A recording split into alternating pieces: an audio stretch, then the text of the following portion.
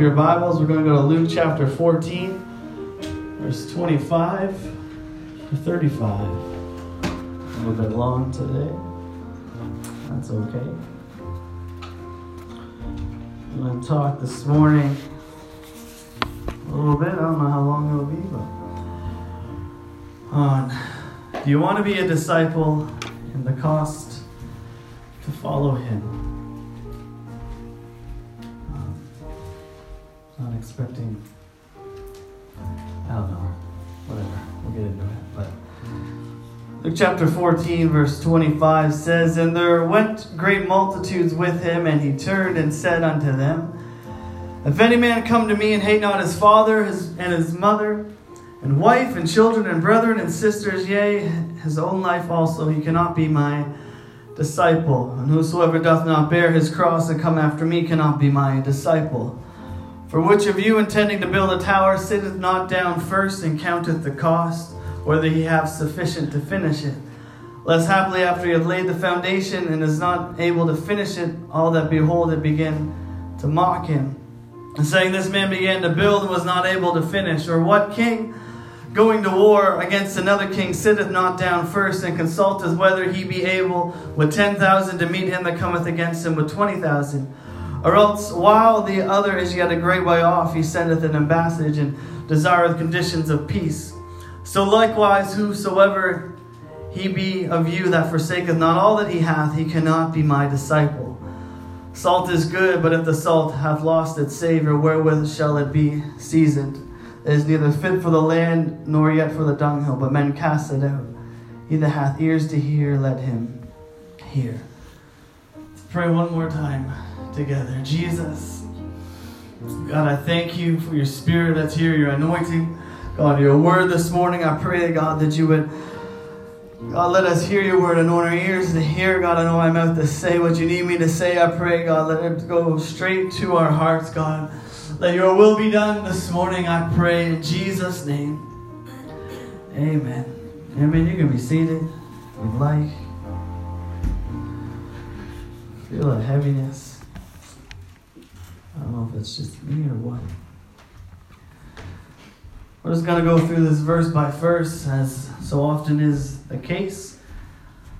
We'll start at verse 25, and it says, "And there went great multitudes with him, and he turned and said unto them." And Jesus had multitudes following him. Everywhere that he went, he had a crowd following him, and they were with him. Everywhere it seemed that he was going lately, the crowd just kind of grew and grew bigger and bigger. And he was coming to the end of his ministries, at the height of it, when everything seems to be happening everywhere that he goes. And there was a lot of people following him, and they all followed him for different reasons. Some of them followed because of miracles. They heard about the things that were happening. There was a hype around what was happening with Jesus. People were being delivered from different diseases. They were being healed of blindness. They were being healed of leprosy. There were lame people were walking, and all these incredible things were happening. And some of them followed because of the miracles, and they wanted to see what was going to happen.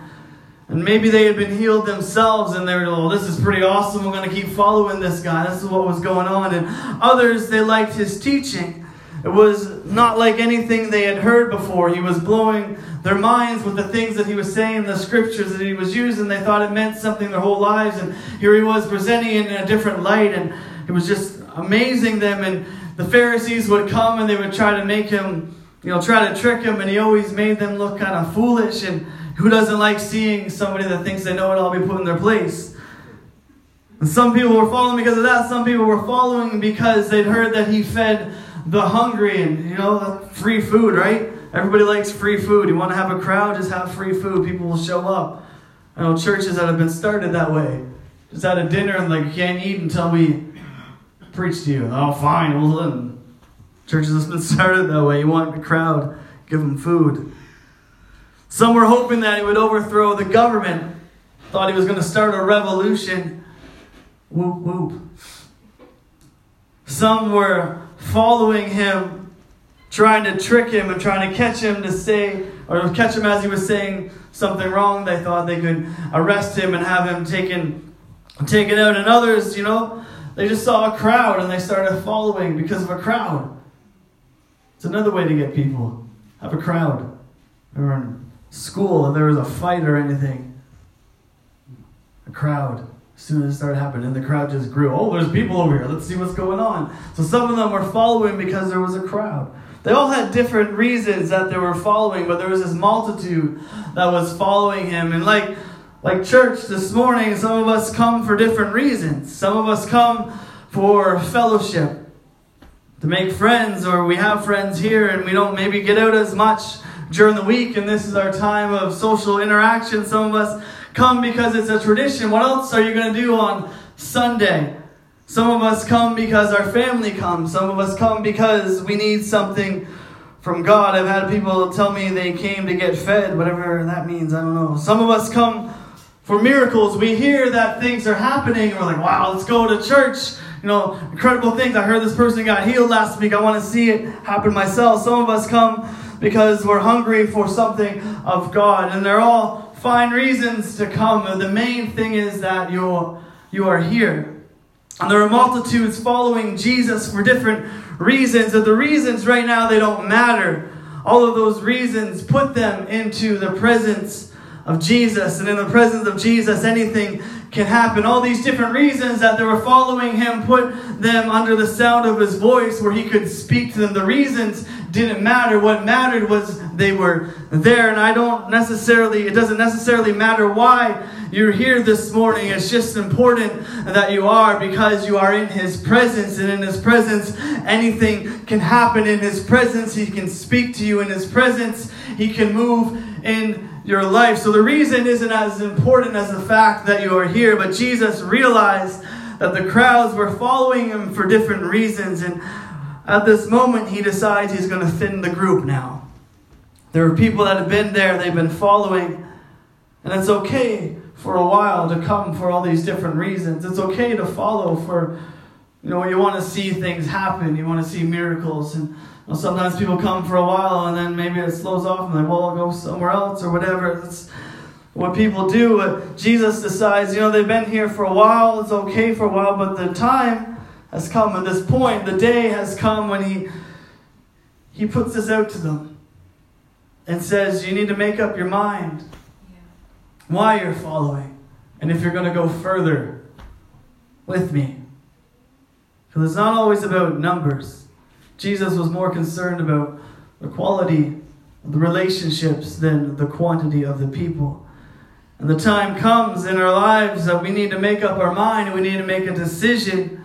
We come to a crossroads. There's the point of no return where you got to make up your mind. Am I going to go? We're going to keep going further with Jesus, or we're just going to kind of coast the way I've been coming. If you come into if you come to Nova Scotia on the highway, there's a exit. There's one exit. Well, you got to make up your mind. Am I going to keep going in the middle of nowhere to Cape Breton, or am I going to go to Halifax, to the valley and all this stuff? There's this one spot where you need to make a decision. And there's all these warnings. Last exit to Halifax. Seriously, last exit. You got to get off here or you're gonna get lost. And there's a point where you need to make up your mind. Am I going to go this way or am I going to go that way? And there's a point in our lives as we follow Jesus, maybe as a crowd, maybe for different reasons, we need to make up our mind. We're going to keep going further with him. So Jesus starts talking to all of these people that are following him, and he tells them the cost that you need to pay in order to continue with him further. In verse 26, he said, if any man come to me and hate not his father and mother and wife and children and brethren and sisters, yea, his own life also, he cannot be my disciple. That's a long list of people to not like. That's not what he's talking about. We'll get into it. But he starts talking to them. He starts teaching this crowd and he starts explaining the cost. Because there's a cost to be his disciple. Salvation is free to anyone who wants it. We just need to obey the word. Acts 2:38, repent, be baptized in Jesus' name, be filled with the Holy Ghost. Anyone can be saved. There's grace for all. But we're not talking about being saved. We're talking about going further. Becoming a disciple and going further with him. The church is full of people that have received salvation but are kind of stuck and they haven't made up their mind to go further. They never go further. They never seem to grow beyond that point, they never seemed to mature. And he had this huge crowd following, but he only had 12 disciples. And there was a cost to become his disciple. There was a price to pay to become his disciple. His disciples literally left everything. They left their home, their family, and their career. There was a price that they paid. There was a cost to be close to him. He said, if any man hate not, he's not talking about hating completely, like we think hating. He's taught against that before, but he means love less.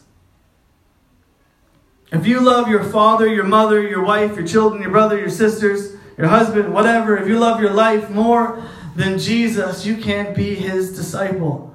That's the first cost. Jesus needs to be number one. Yeah.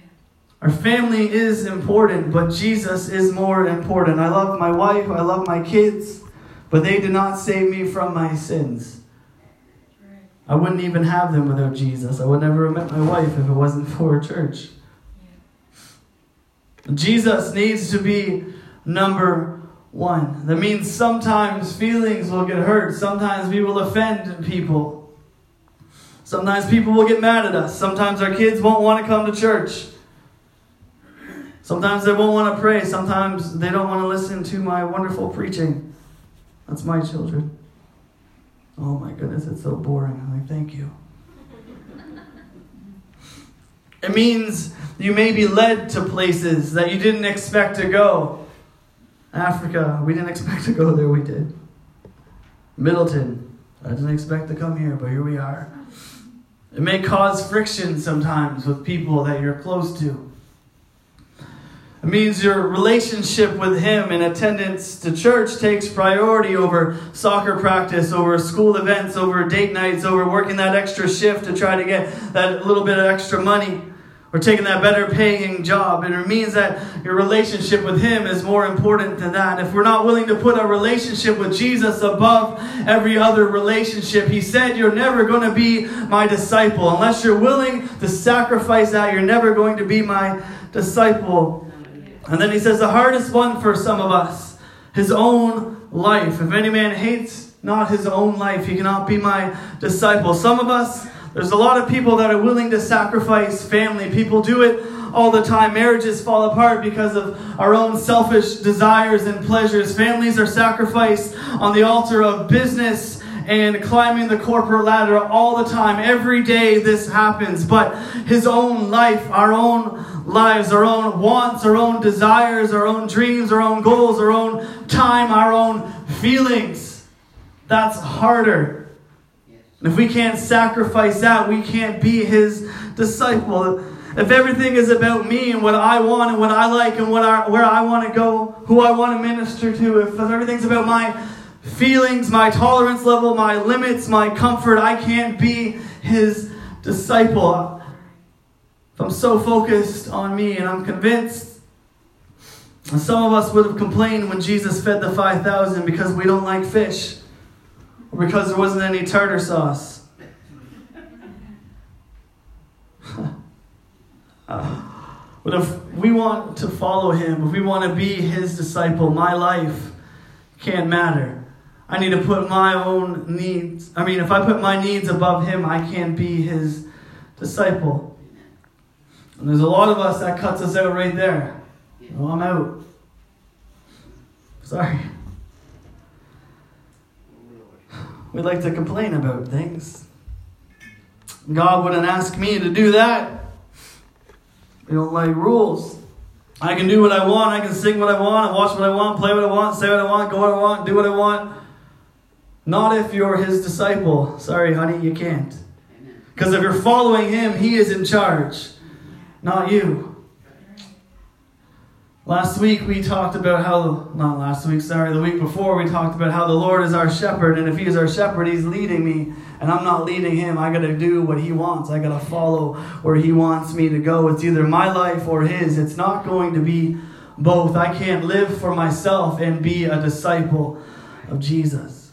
Verse 27, he says, and whosoever doth not bear his cross and come after me cannot be my disciple. So now Jesus has weeded them out a bit. Some of them are like, okay, we're done.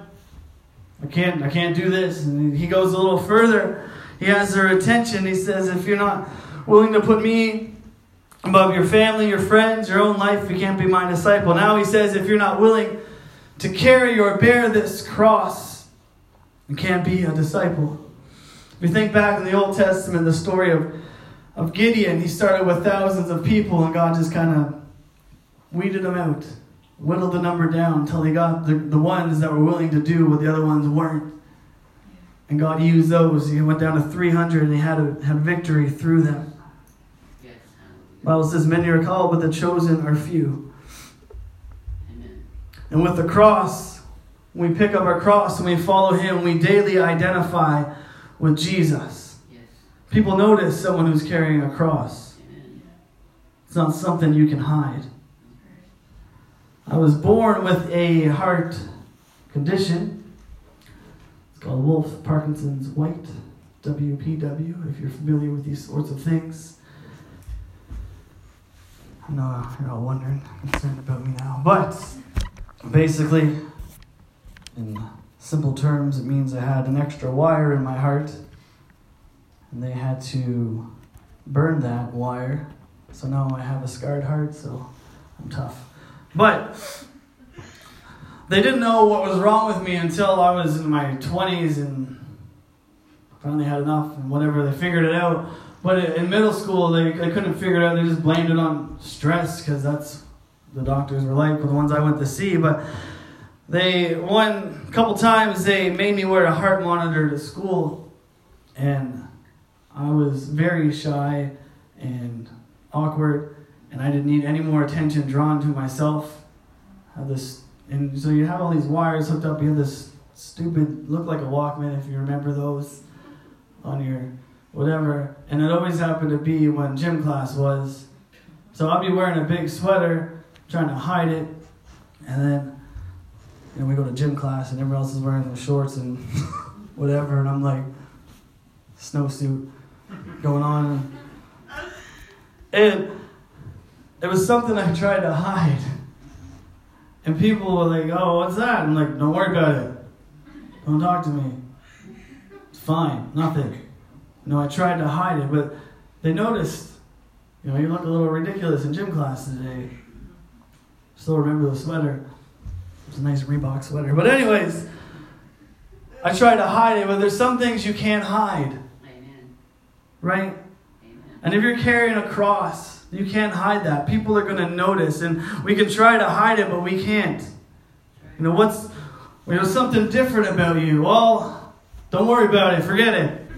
You can't hide it. It's not like that. It's not like you're wearing a heart monitor and trying to hide it. They never figured out what was wrong with me at that point. It was super frustrating. But when we carry a cross, you can't hide the fact that you're carrying a cross. And we do it. We daily identify with Jesus. When you carry a cross, you walk differently. You're not walking the same. There's a weight on that you're carrying. There's something that, it causes you to walk differently. You're focused on not dropping that thing that you're carrying. You don't have time for other things because this is taking precedence in your life. You don't pick up a cross and put it down and maybe a week later, I'll carry it again. And when somebody carried a cross, they carried that cross until the end. Amen. You picked up that cross and you carried that cross until you were nailed to that cross. You carried that cross to the very end of your life. You literally had to carry it for the rest of your life. When you picked up a cross, it wasn't something you could just do whenever you felt like it. It was something you made a decision and said, I'm going to do this for the rest of my life. Being a disciple isn't something that we do for a week and then we call it quits when people notice that there's a little something. Forget about it. I don't want to do this anymore. It's not something that you do for a little bit and then you quit. It's a lifelong commitment until you reach the end. Paul said in 2 Timothy 4:7, I have fought a good fight. I have finished my course. I have kept the faith. It was something he did for the rest of his life. It wasn't something he just did for a couple weeks here and there after camp meeting and he's all fired up for a little bit. It was something that he did for the rest of his life. It's a serious commitment. Becoming a disciple of Jesus. Then Jesus, he gives a couple of parables about the cost. Verse 28, he says, for which of you intending to build a tower sitteth not down first and counteth the cost, whether he have sufficient to finish it? Less happily after he had laid the foundation is not able to finish it all that behold it begin to mock him, saying this man began to build and was not able to finish.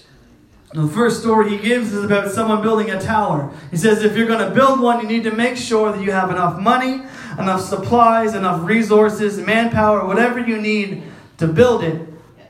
You need to make sure you have it, or at least have the means to secure such things. In Ghana, where it was last year, they're building a new Bible school, a new church, and it takes a long time because they don't have enough money. They just build it as the money comes in, and it looks kind of silly. It's been going on for years. You go and you're like, this is our new school, and it's half built, and everybody's like, what's going on with this?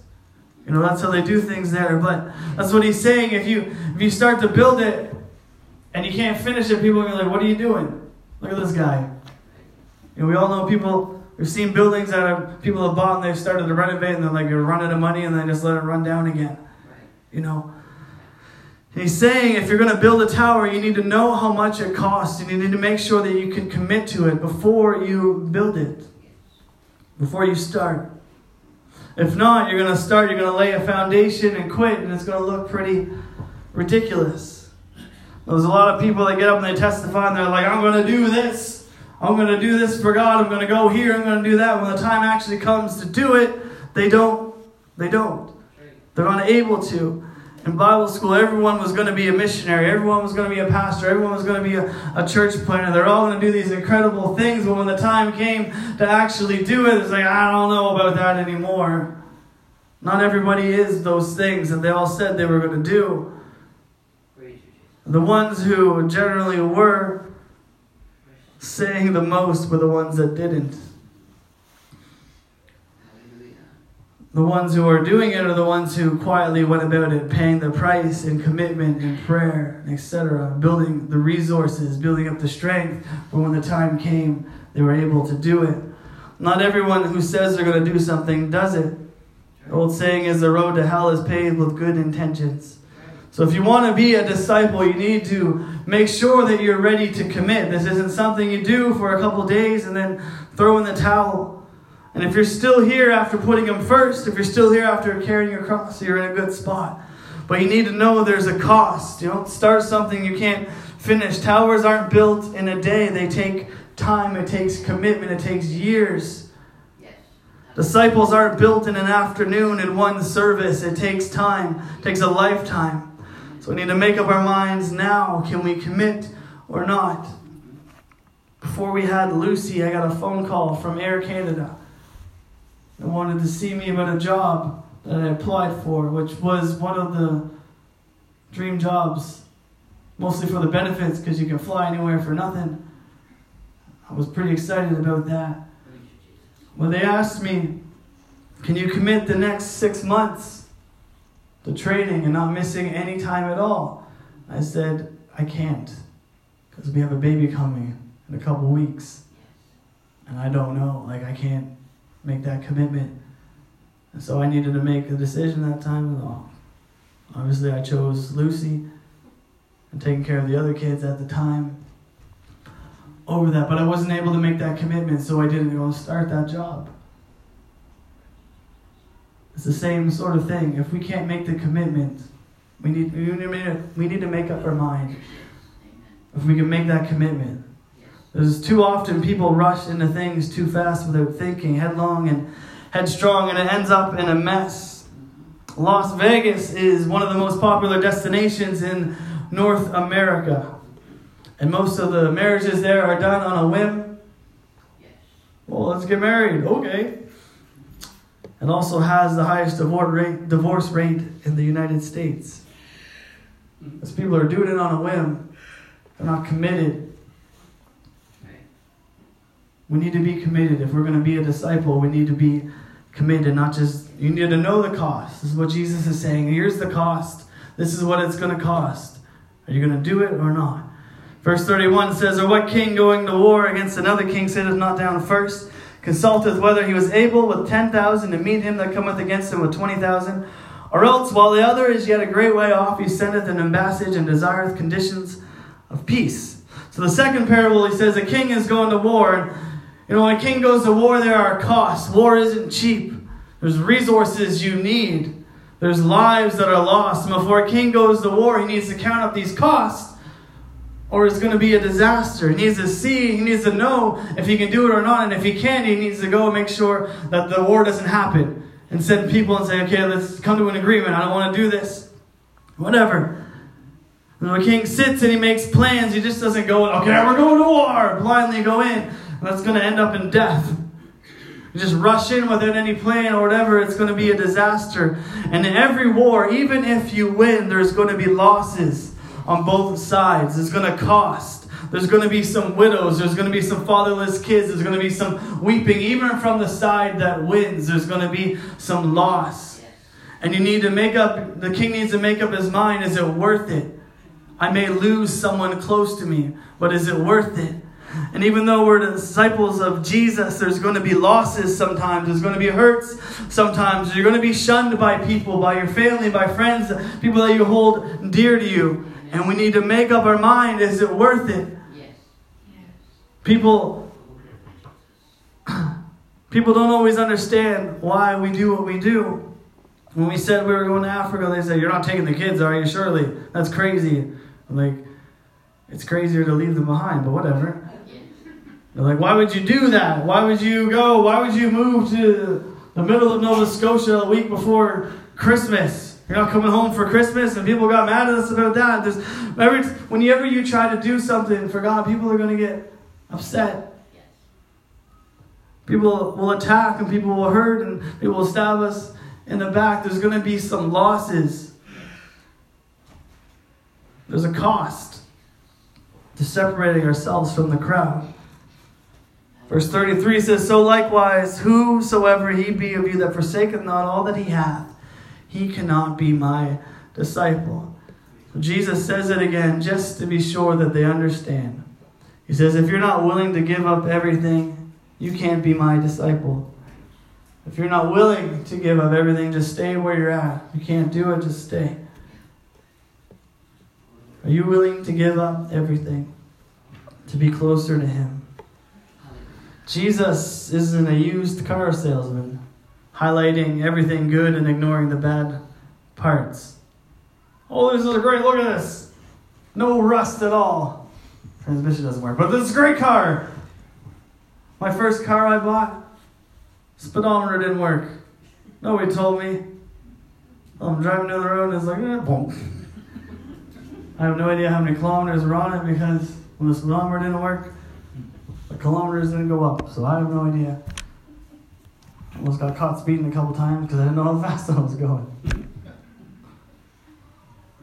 But Jesus isn't like that. He gives them, this is how it is. This is the cost. He lays it all out. He doesn't make it look pretty. He says, this is what's going to happen. You may lose some friends. You may lose some things. You may, whatever. He's being upfront and honest with them. He says, are you willing to give up everything to be his disciple? His disciples literally changed the world. In Acts chapter 17, verse 6, people got upset and they said, these are they that have turned the world upside down. It says these that have turned the world upside down are come hither also. His disciples literally turned the world upside down, just changed everything. But there was a cost. We all want to change the world, but there's a cost in doing that. It costs to be a world changer. It's lonely sometimes. You're misunderstood sometimes. You're attacked sometimes. It's separated from the crowd. Verse 34 says, salt is good, but if the salt lost its savor, wherewith shall it be seasoned? It is neither fit for the land nor for the dunghill, but men cast it out. He that hath ears to hear, let him hear. Jesus says salt is good, but only if it has flavor. If it doesn't, it's just a rock. It's nothing. And salt back in the day was a valuable thing. Some of the soldiers' salary, part of it was paid with salt, which is why we say he's not worth his salt. Because they got paid with it. It was a valuable thing. It was an important thing. Salt is a preservative. And as salt, God's people are helping slow the growth of evil and decay in the world. counteract that. It's a purifying agent. You put a little salt in a wound, it hurts, but it cleans it. Sometimes it hurts, but it kills the infection. And salt gives a flavor. And the more salt you have, the thirstier you get. By how we live, we should make those around us thirsty for Jesus and His salvation. Revelation 22:17 says, "And the Spirit and the bride say, Come, and let him that heareth say, Come, and let him that is athirst come, and whosoever will, let him take the water of life freely." We should be leading people to Jesus that are thirsty. If we are His disciples. Our salt that we have now is pure, it doesn't lose its flavor, but the old-timey salt did. Especially if it came in contact with the earth, it would lose its flavor. When we become influenced by the world, we lose our effectiveness for God. When that happens, we're not good for anything. It says we're cast out. Salt has lost its flavor, is not good for anything. Just throw it out. We'll walk on it. It's just another rock. Just another thing. We become influenced by the world, we lose our effectiveness. So the question this morning is anyone willing to be a disciple today? It's not going to happen overnight. You're not going to walk out of here, I'm a disciple, everything's great now. It's going to take time. Amen. Yes. You know the cost. You know you may have to lose some things. You may have to change some things. You know, you may have to do some things differently. You may have to give up some things. But His disciples turned the world upside down. Is anyone willing or wanting to be a disciple today, to become closer to Him? And I know I presented it a little negatively. That's what Jesus did at that time also. We spend a lot of times presenting things in positive lights and try to sell things to people. But I want you to be aware of the cost of being a disciple. It's not cheap. It's a challenge. It may hurt a little bit, but it's worth it. Usually we spiritualize everything in the Bible and we go, take it, but this was actually physical things that He was talking about. There's physical prices that people paid. People literally gave up their stuff to follow Him. People literally left their family to follow Him. It wasn't just a metaphor. It was people actually were doing this. We can't serve our stuff and Jesus. We can't serve our dreams and our goals and follow His will. We need to follow Him. Is anyone willing to give up everything to get closer to Him? To have a greater anointing than ever before, to be used like never before, to walk into new places? Is anyone tired of just following the crowd? It starts today. It starts with a commitment. He gave you the cost. Jesus gave us the cost of what it takes to become His disciple. Is anyone willing to pay the price? Let's stand. I'm done. I'm not expecting everyone to rush to the altar or anything. Jesus had a multitude there. Not everyone was on board with it. Is there anybody this morning that's willing and hungry for something of God? That's willing to leave behind some things and pay the price to become His disciple? You know the cost. All we need now is a commitment. We're going to open the altar. If you want to come and commit to Jesus, Say, I know the cost and I'm willing to pay it. I'm willing to make that decision. I'm willing to continue wherever you lead me, whatever you want from me. If not, it's up to you. I'm always going to sing. We're going to pray. In Jesus' name.